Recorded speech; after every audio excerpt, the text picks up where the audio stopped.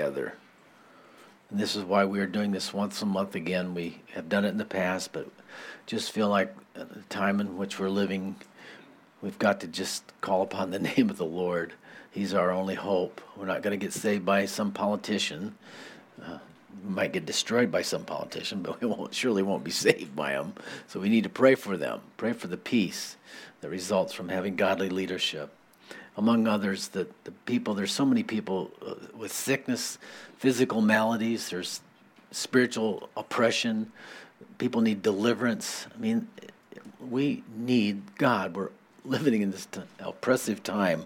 So what better way than to seek the face of the Lord through worship? You remember Elisha was having a rough time. He was kind of bent out of shape with the king of Israel, and he didn't even want to be around him. And they came to him for the word of the Lord, and he was so upset that he couldn't hear the Lord.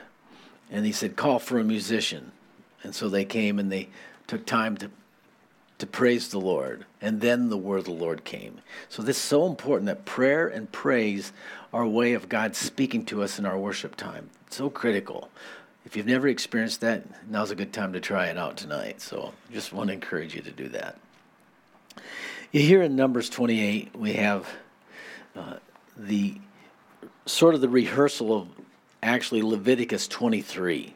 And in Leviticus 23, we go through the offerings and the feast times of Israel. And so we kind of get that here in chapter 28 and chapter 29. And it begins with the daily offerings. Moses is speaking to this second generation. He's the last, as well as Joshua and Caleb. There's three people of that group that came out of Egypt. Everybody else has died. Aaron's gone. Miriam's gone. All the leaders of the houses, they're gone. The next generation is here. Moses is going to die after this. Only Joshua and Caleb are going to enter in. So he's speaking to this generation, reminding them of what they've been taught, and actually what they were taught as children. And so, it sort of relates to us then that some of you have been in church all your life. You don't know anything else but going to church. Traditionally, I must be a Christian because I grew up in church. Or my granddad was a pastor, so that makes me one of God's grandchildren, No, doesn't matter. Everyone comes personally, individually before God. He has no grandchildren, right? He only has children. And so Moses is here to re-educate and remind them of what they've been given. And some of these things, as we'll see this week and next week, in regards to the feast, were things that they couldn't really observe while they were in the time of wilderness. Remember, they were not supposed to originally be in the wilderness for 40 years. Should only have lasted, it was a 2-week journey with a 3-month, pastors' leadership conference at Mount Sinai, just sitting at the feet of God and learning his rules and regulations and how he was to be approached in the sacred space, in the holy place. And then they were to go take the land.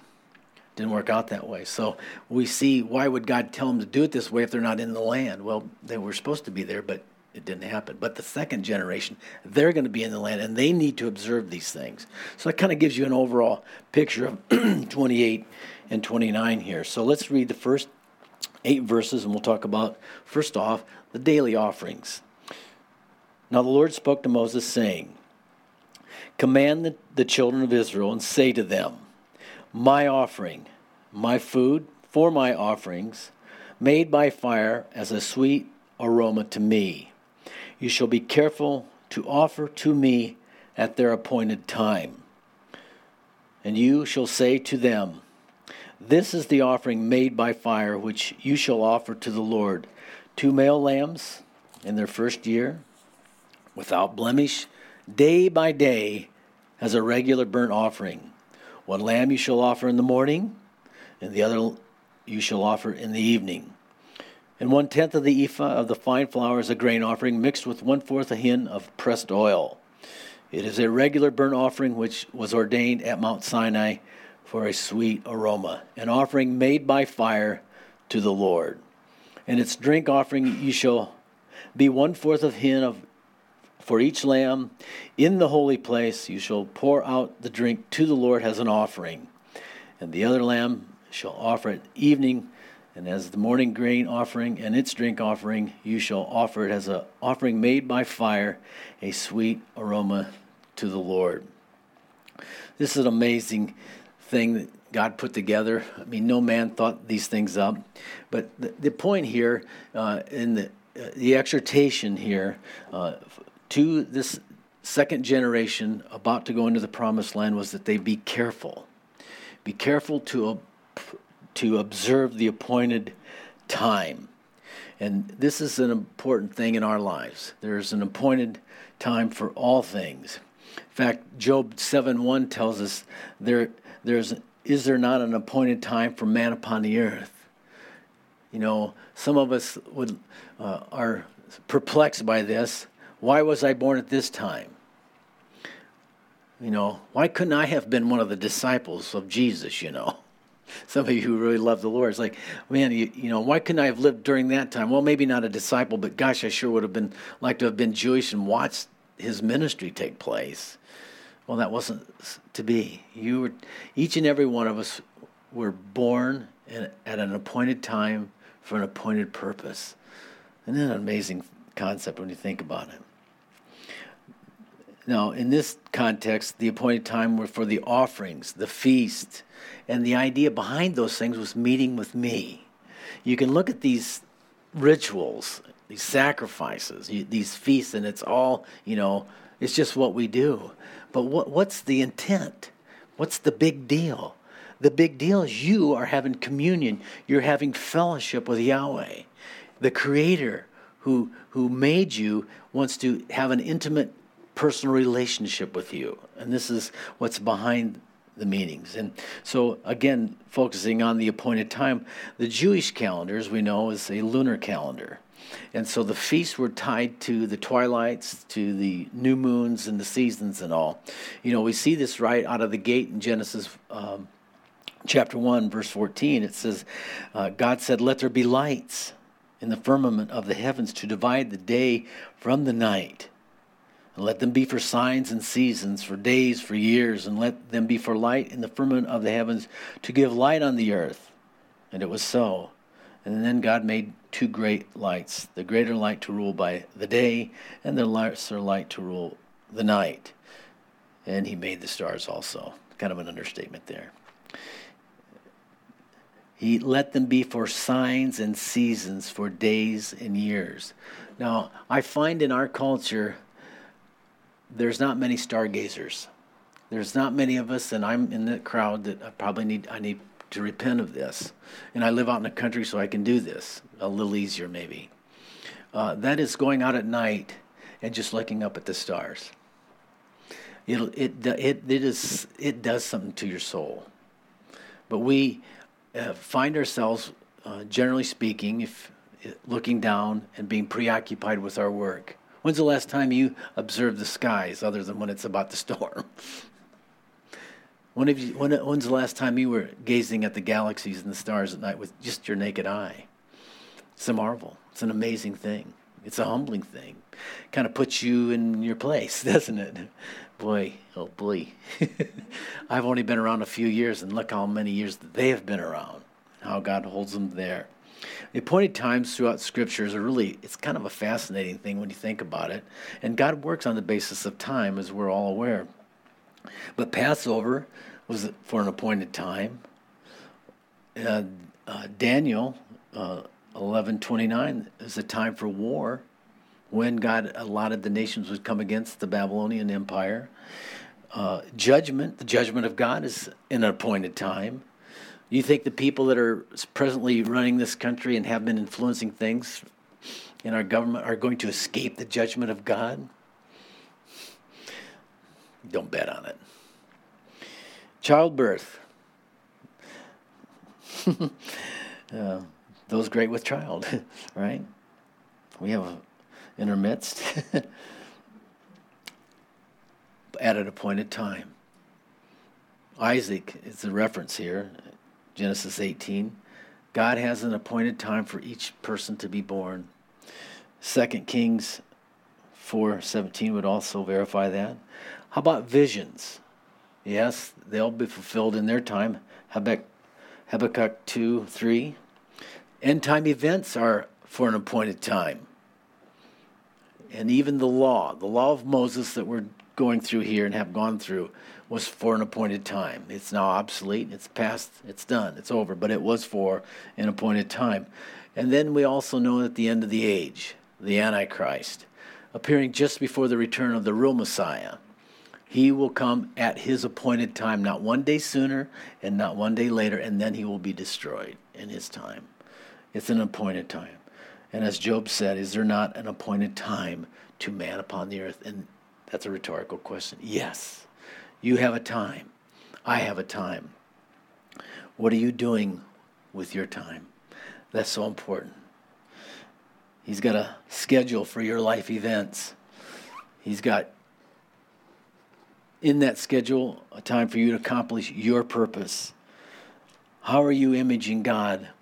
Are you on schedule with your appointments? You know, when you start thinking about how we spend our personal time, it's really quite sobering, actually. Will I finish my course? Have I left anything undone? Do I have enough time to finish what I know God has called me to do? Now, if you take time and think through these things, they're very sobering. And yet, we can. Even if we've fallen and made mistakes and delayed and,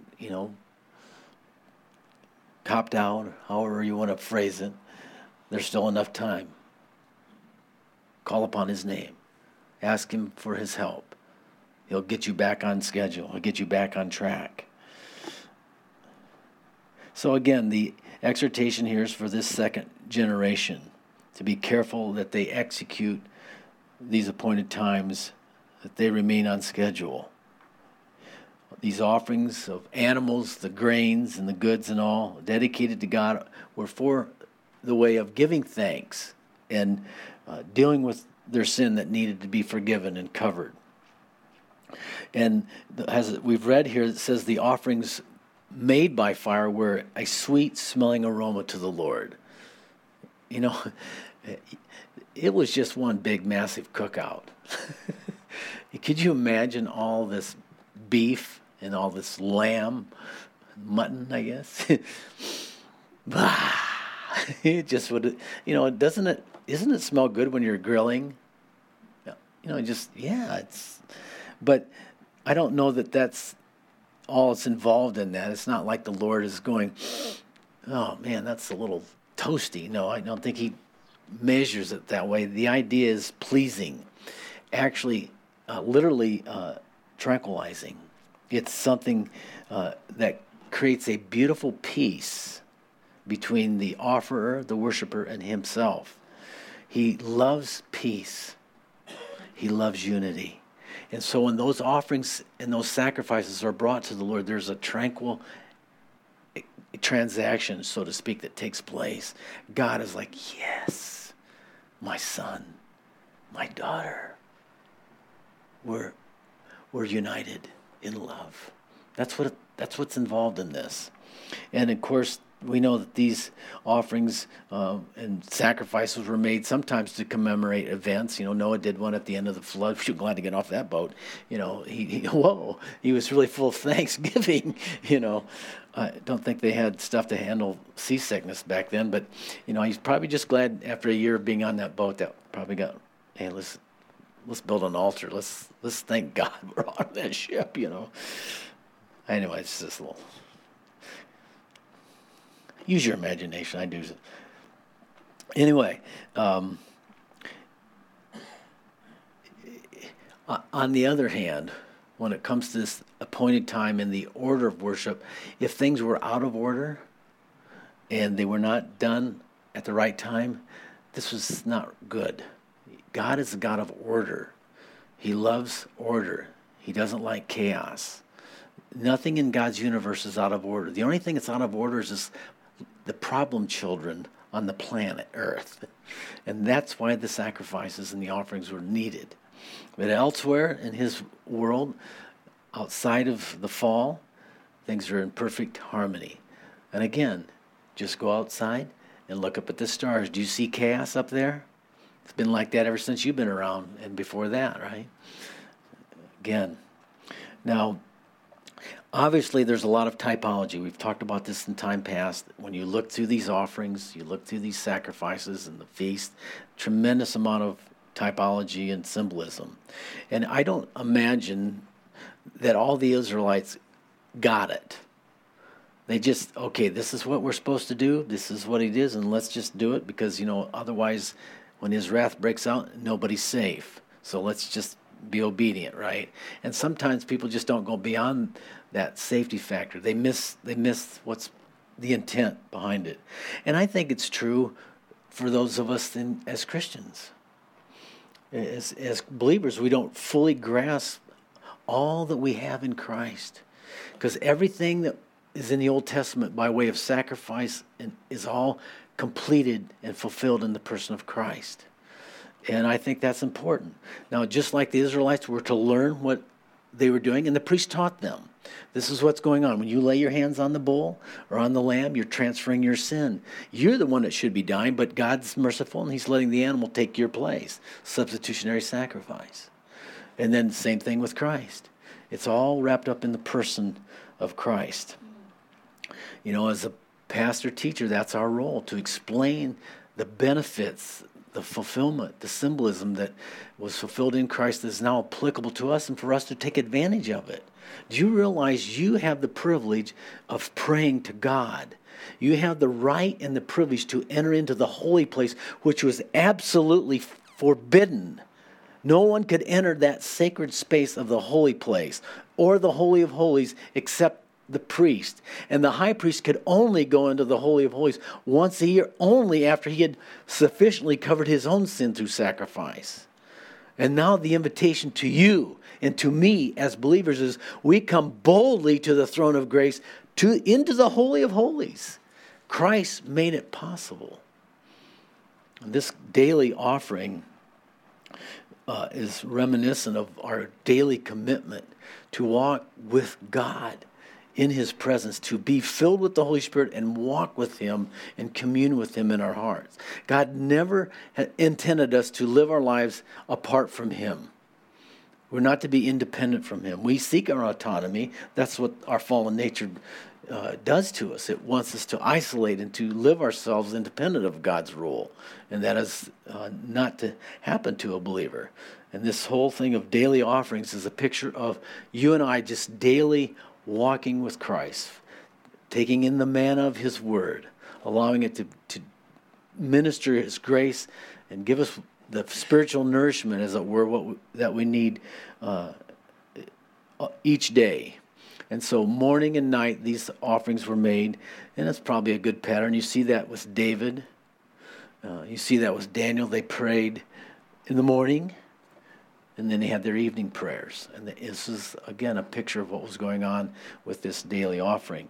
I believe David also prayed at noon, and we are too. We got that 11:59 thing going on. Just a reminder there.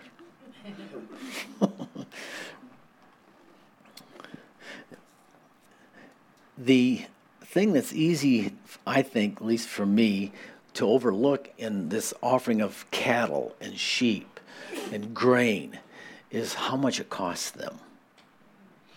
I mean, an oxen, a bull, this is their livelihood.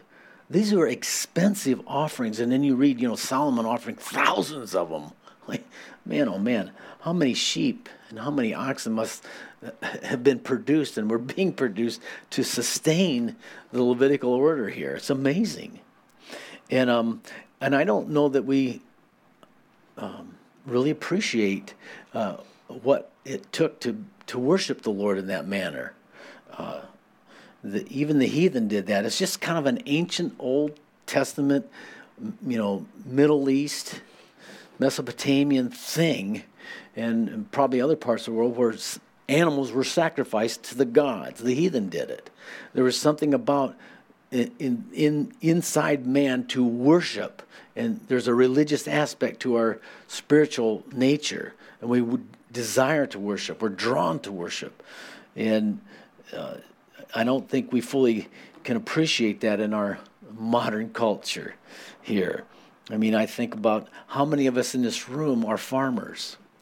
How many of us even grew up on a farm? And do we even think about the guys that produce our meats and our grains? We just do not, in our present day, relate very well to the agrarian culture as it was back then. I mean, there's very few families that are in the farming business these days, and very few grow their own food. There's a small minority, I suppose, that do, and then there's even a smaller minority that hunt for their food. But we have it's all been relegated to like 5 or 6 corporations now, and they control the farming industry. It's kind of way different. So it's as far as offering these things and realizing how much they cost, we just can't relate. But what we can relate to is how we give our offerings to the Lord, and this as offering the cattle and the sheep with their livelihood. We are employed by employers, or if we're self-employed, and we receive compensation for that work, and then we give to the church to support the ministry. And in reality, we're not giving to the church. In our hearts, we're giving to the Lord. We're presenting it to the Lord. That's our offering, and that's of our livelihood. And it's expensive to us. It's a costly thing. As it was costly for them to give, it's costly for us to give. Your offering should cost you something. There should be a little sting. It's called a sacrifice. Sacrifices hurt a little bit, right? That's part of it. The theological understanding about the gifts that we give to God. It requires some sense of loss on the part of the giver. That's just the way it is, But what is being said, and this is the point that must be understood and driven home here. The worshiper is expressing his belief that the presence of God, the life giver of all things, is of higher value than any material wealth I could ever possess. That's why I give to the Lord. Not because I'm trying to curry his favor, for goodness sake. I could never give enough for that to happen. But what I am saying when I give is that the money that I've earned, my livelihood, is of less value than you, Lord. You're more valuable than anything else in my life. And that's what we're talking about when we give to the Lord. We have a good example in David's heart. David, such an incredibly gifted man. Oh my goodness. I look through the Psalms and I think this guy was a musician, a prophet, a warrior, a king. An incredible love for God, and the way that he could express his emotions to many of us has been a real blessing over our lives, especially if we're really down in the dumps and we're going through something, depression or other discouragements. But at the end of 2 Samuel, near the end of his reign, there was a plague. He made a couple mistakes, and the Lord was judging the nation because of his pride. And he goes to the threshing floor of Araunah. It's kind of a form of Onan. And we read in 2 Samuel 24:22 that Araunah said to David, "Let my lord the king take and offer up whatever seems good to him. Look, here are the oxen for burnt sacrifice, and the threshing instruments, and the yokes of the oxen for the wood. All these, O King Araunah, has given to you, the king." And Araunah said to the king, "May the Lord your God accept you." Then the king said to Araunah, "No, but I will surely buy it from you for a price. Nor will I offer burnt offerings to the Lord my God, which costs me nothing." And so David bought the threshing floor and the oxen for 50 shekels of silver. And David built there an altar to the Lord, and the burnt offerings and the peace offerings. And so the Lord heeded the prayers for the land, and the plague was withdrawn from Israel. And so there's an illustration of what we're talking about. It should cost us something, and that's cause for us to examine our hearts in our giving back to the Lord. Now, as we look at these burnt offerings in particular, when the burnt offering, which is a little bit different, like the peace offerings and the Thanksgiving offerings, a part of that went to the priest and also to the family. And we'll talk a little bit about family worship here in a minute. But when it came to the burnt offering, everything stayed on the altar. It was bled out. The blood was put upon the altar around about, and it cut in pieces. It was washed, but it was completely consumed, and that was a blessing to God, because not that the animal was slaughtered in such a way, but that what it implied in the symbols behind it. There's nothing left. This is talking about complete dedication, complete and total surrender to God. And a person who offered that realized that he was not holding anything back.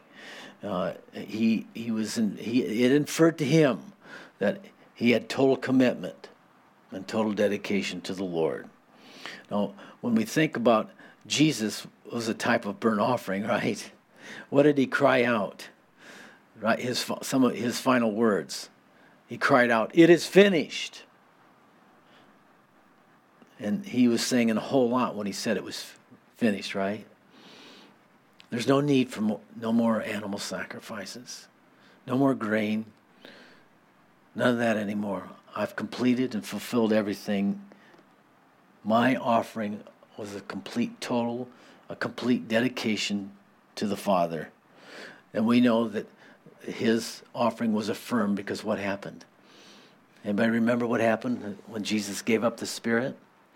Yes, the veil was torn from top to bottom. The way into the holy place, as I talked about earlier, has now been open to you, to the believer, to those who come, who apply the finished work of Christ to their life. So that's why we refer to these daily offerings, really, and as Jewish people refer to this, the daily offerings anyway, and the Christian commentaries will affirm this, that this daily sacrifice is a reference to the Lamb of God, to Jesus, who takes away the sins of the world.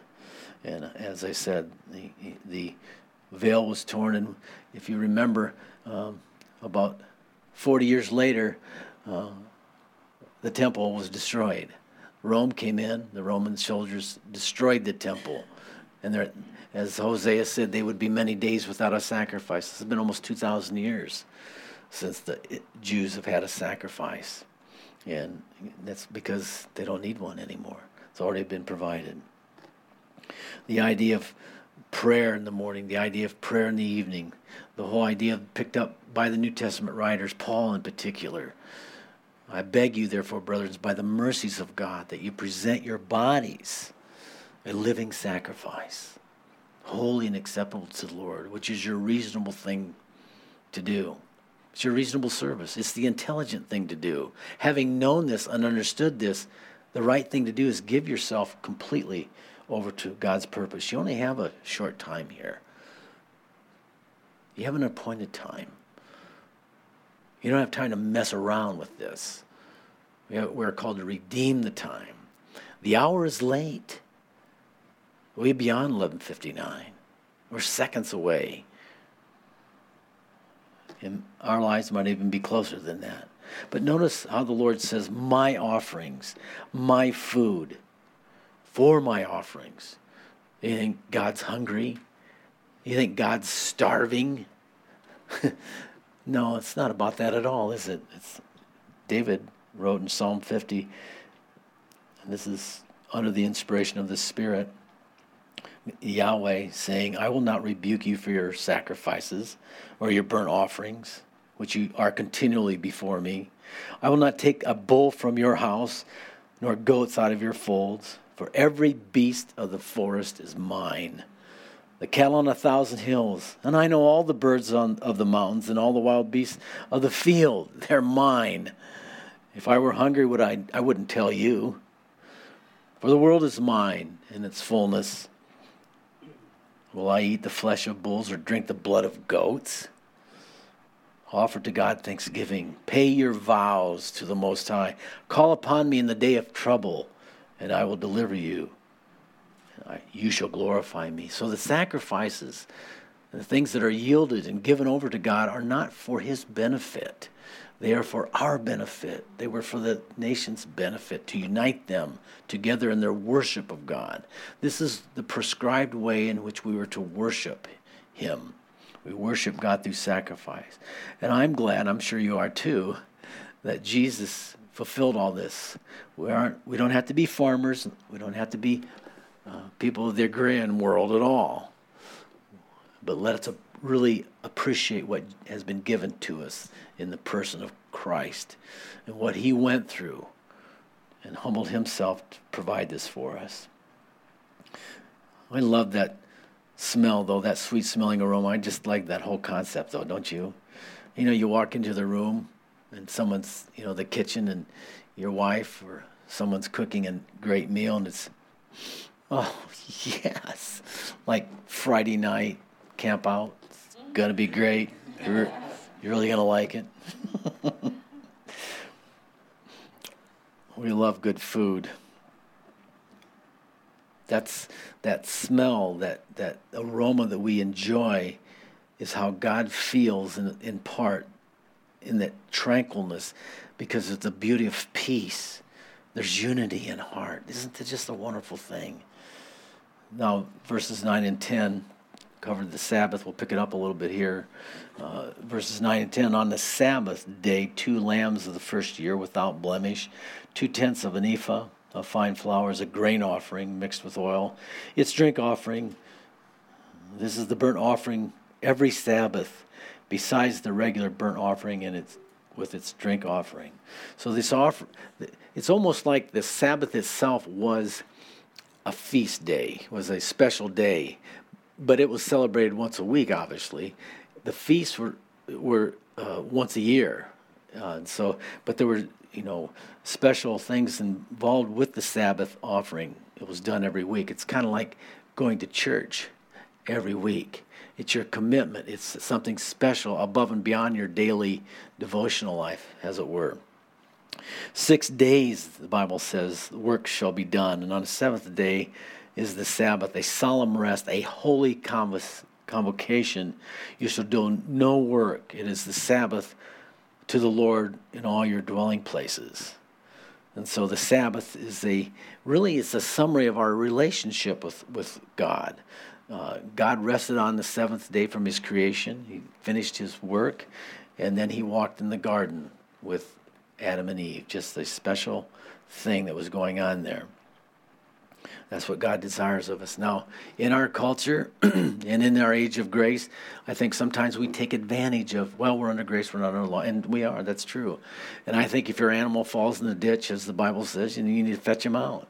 But I don't think it's wise to make it a practice to work 7 days a week after week after week. It's just not wise. We are not built like that. God, do you think we know more and are more informed about ourselves than God? I think not. We need rest. We need, what ends up happening is that over a period of time, I've watched this and I've observed it in people's lives who don't really get it. They think they have to do what they have to do, and it's not true. It's a lie, but they don't believe that.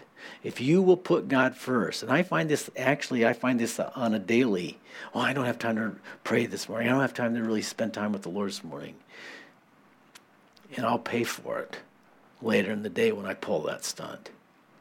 Like, no, because I'm disheveled. I'm not as clear in my thinking. I haven't organized myself maybe as well as I could if I would have taken the time. And it's the same thing with overworking. You wear down, and then your efficiency level drops, and so you think you're actually saving time by making up for it by working the 7 days a week. Well, actually, it puts you farther behind. God is able to make all grace abound to us. I think about where I'm from. I grew up on a farm, and the farmers that in the area that did this, they just did their basic what they needed to do. on Sunday, but they kept the Lord first. Those farmers prospered. And it's the one that seemed to be working like 60, they weren't quite as prosperous. There's a story actually of these fellows that were, I think it's out in North Dakota. They're a community of farmers, and so they have to depend upon each other for help. I mean, they're you think they've got hundreds of acres, thousands of acres in some cases, and they've got cattle everywhere and lots going on. They have to 7 days a week they've got to make sure. And so there was a move of God in that area, and a pastor came and ministered to that area and kind of brought them together in their local church and said, look, is there any way you guys could, instead of working on Sunday, just give them a little bit extra food on Saturday night and then Monday morning? And, they just, we just never really thought about it that way. It's just the way we've always done it. And so they realized that they needed to come together as a community. Because one of the problems that they were having was there was no rain. And the rain wasn't coming. And they needed it to come for their crops and all. And so after they came together, the pastor in the area had brought them together, and they began to pray. God answered their prayer, and they saw God working. And then from that, he encouraged them, look, give the Lord his day. Give the Lord his due. And I think that's the message to us today. Let's make sure that we're giving God his due daily and then weekly. I think that's what's the exhortation for us this morning is in this area. This time of these monthly offerings here, we'll read this 11 through 15 here. At the beginning of the months, you shall present a burnt offering to the Lord. 2 young bullocks, 1 ram, 7 lambs of their first year without blemish. 3/10 of an ephah of fine flour as a grain offering, mixed with oil. For each bull, 2/10 of ephah. I mean, this is really detailed, right? Verse 13, 1/10 of an ephah, fine flour mixed with oil, as grain for the offering of each lamb, as a burnt offering of sweet-smelling aroma. An offering made by fire to the Lord. The drink offering shall be half a hin of wine for a bull, a third hin for a ram, a fourth hin for a lamb. This is the burnt offering for each month throughout the months of the year. And also 1 kid of the goats as a sin offering to the Lord. It shall be offered besides the regular burnt offerings. Very detailed in their coming before the Lord, this monthly offerings that was to be presented. And so there's this little extra here, as you can see, when you begin to compare the different daily offerings, the Sabbath offerings, and now this monthly offering. And sometimes God does call us to give a little extra effort, as it were, to seeking him. I would associate this essentially going to a conference. Calvary Chapels have a lot of pastors' conferences. We call them leadership conferences. We have musicians' conferences. We have men's conferences. They're specialized for different groups and all. But the idea is you're going to spend a day or two alone with the Lord as you attend this conference. You're giving the Lord a little extra. You're making a little greater sacrifice because you feel like your spiritual growth and your relationship with God matters. Actually, you're demonstrating that's more important than anything else in your life, as it should be. And so I think it's important to attend these conferences. I know I've been doing it for years, and I think, same old, you got the speakers, you got the same format. But you know what? You think these offerings became a little redundant? Over and over, it's all a matter of where your heart is. If you just look at it as this outward ritual, well, of course it's going to feel like, but if you realize that it has a way of enriching my relationship with God, and your heart is in it, and you're seeking God, it is a whole different experience for the person who has it right. Peter put it this way: sanctify the Lord God in your hearts. 1 Peter 3:15. Be ready to give in a defense. That you see what that does when you have God first, and he is the priority, and he is set apart in your heart to him. You're ready. You're going to be able to accomplish everything in the appointed time that God has allotted for you. I don't worry about people missing the will of God when they have this kind of attitude. I think it's actually virtually impossible to miss the will of God when you are seeking Him daily, coming before Him in prayer, day and night, weekly in church, seeking Him with the body of Christ, enjoying that special presence that happens when 2 or 3 are gathered in His presence. Those that go to conferences and spend the extra, make the extra effort to develop their spiritual life will be richly rewarded. And to the degree that I give myself to that is to the degree that I will experience spiritual satisfaction and intimacy with God. That's what it's about. That's what this whole thing is about. And, God had to bring us to the book of Numbers to hear that, right? Isn't that crazy? Sanctify the Lord God in your heart. You think about Jesus. You think He had a lot on His plate? Think He was busy? I mean, how would you like to keep 12 guys under wraps? That would have been a ministry just by itself, especially with Peter and Paul, and Peter and John and James and John. I mean, those guys were kind of like troublemakers. Did we bring fire down on these guys? I mean, you can tell these guys are, he had to corral them in. But what do we see about Jesus regularly? Come away. They're so busy, you don't have time to eat. We need to go to a deserted place, and we just need time alone. Maybe that's what God's saying to you this morning. You just need to get off the train for a little bit. Take a day and just spend it with the Lord. Allow His Spirit to minister to you. Open up your Bible. Open up your heart and spend time with Him. You will never regret. I've never gone to a conference. I've never taken time away, a little hiatus, a few days away just to seek the Lord and been disappointed. Ever. Have you ever been disappointed in the presence of God? I mean, really. Might be disappointed with yourself, but not Him. And so, very important concepts indeed. Next week, we're going to get into the remainder of the chapter here and into 29 as we go through the feast. Now, I find this very exciting. I love to talk about the feast because of the symbolism and how it's tied into the church. I think there's some things going on there. The 7 feasts, we got Passover, the unleavened bread, and then Pentecost. And then there's this interval between May and September. 4 months, long, hot, dry period of time. And then the remaining feast at the end there. We'll get into that and break that down. So these feasts, and we'll end with this, are pictures of God's miraculous work with Israel and His purposes for them. They were there in the Old Testament for an appointed time because they were His people, His nation, and they were a miracle, just like you're a miracle. Do you think about how big a miracle it is that you're sitting in this seat right now? You think of how big of a miracle it is that you're born again and your name's been written in the Lamb's Book of Life? That is miraculous. I spent this past week, I had a couple reunions, friends up north, and a class reunion. And one of the shocking things is a number of people are actually walking with the Lord now. And virtually none of us were in high school, right? Amazing. And a miracle. Think about Israel. Their dad,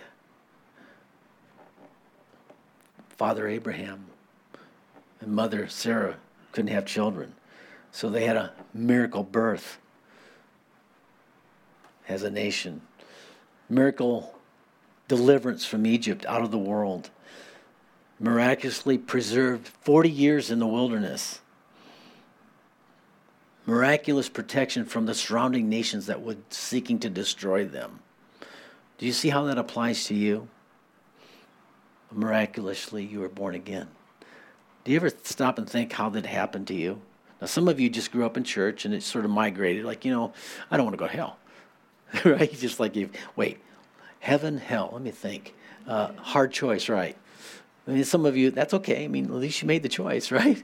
For me, I don't even know how it happened sometimes. It's like, I have something better for you.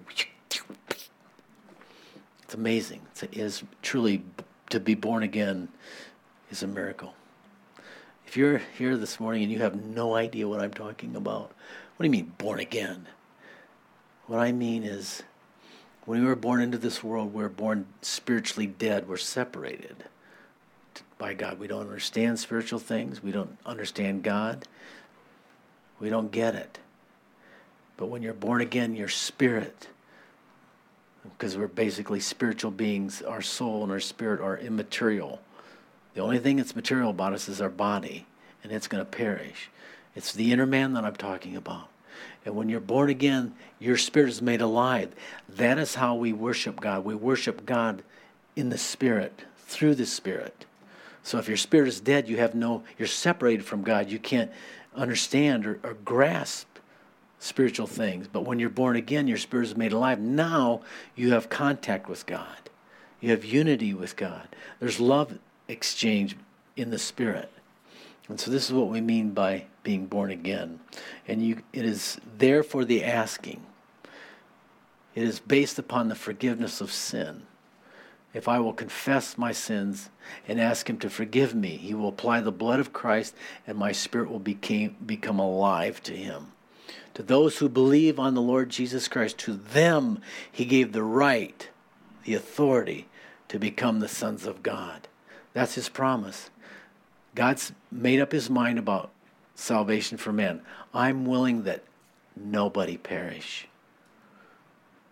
Whether you are saved or whether you are lost, it's on you. It is your choice. God's made it his choice, hasn't he? He's done everything he could. I loved you just much, said Jesus when he stretched out his hand and took the nails. He did it all. It's finished. But how about you? It's on you. You got to choose the miraculous birth. And in that process of being God's child, he will deliver you out of the world. He will save you. He will keep you from deception. As you are loyal to him, he will be loyal to you. That's what it's about. Just loyal love between you and the Lord. He'll preserve you. He'll provide. Oh, what am I going to eat? What am I going to drink? What am I going to wear? Do you think it was a real chore for God to provide 40 years for 2 million people in the wilderness? He fed them, clothed them, protected them, watered them. And you worried about paying your bills? You got to get a perspective on this. He will preserve us. He's promised to do that. And he'll protect us. And the idea here is war. He'll protect us from the enemy. See, when you are born again, and you've commit yourself to Christ, you have put a target, or a target has been put on your head. You have now become an enemy to Satan. You were in his camp. You've withdrawn from his camp, and now he hates you because you love God. And do you think he's going to be passive about your decision to leave his camp? He's going to aggressively seek you. You're going to enter into spiritual warfare that you never knew existed before because you were he had you, and you were captive, and you weren't fighting. Now that you're gone, he's going to pursue you. We are under assault and attack daily. And I have heard so many people over the years saying, I never had so many problems until I became a Christian. So that's part and parcel of the walk that we have. But we're overcomers. God knows our frame. He knows that we're but dust. He will not allow us to be tempted above what his grace will bound to us. His grace is sufficient for every trial. His love is sufficient. He's there for us. It's hard. It's not easy, but we're overcomers. That is our mantra. We just keep trudging on. We are pilgrims passing through. This is not our home. This is not our home. And so this is the mindset that we have. Your life is a miracle. God's going to work miraculously in your life and through your life so that you, while you breathe, can accomplish everything in your appointed time. Your appointed time.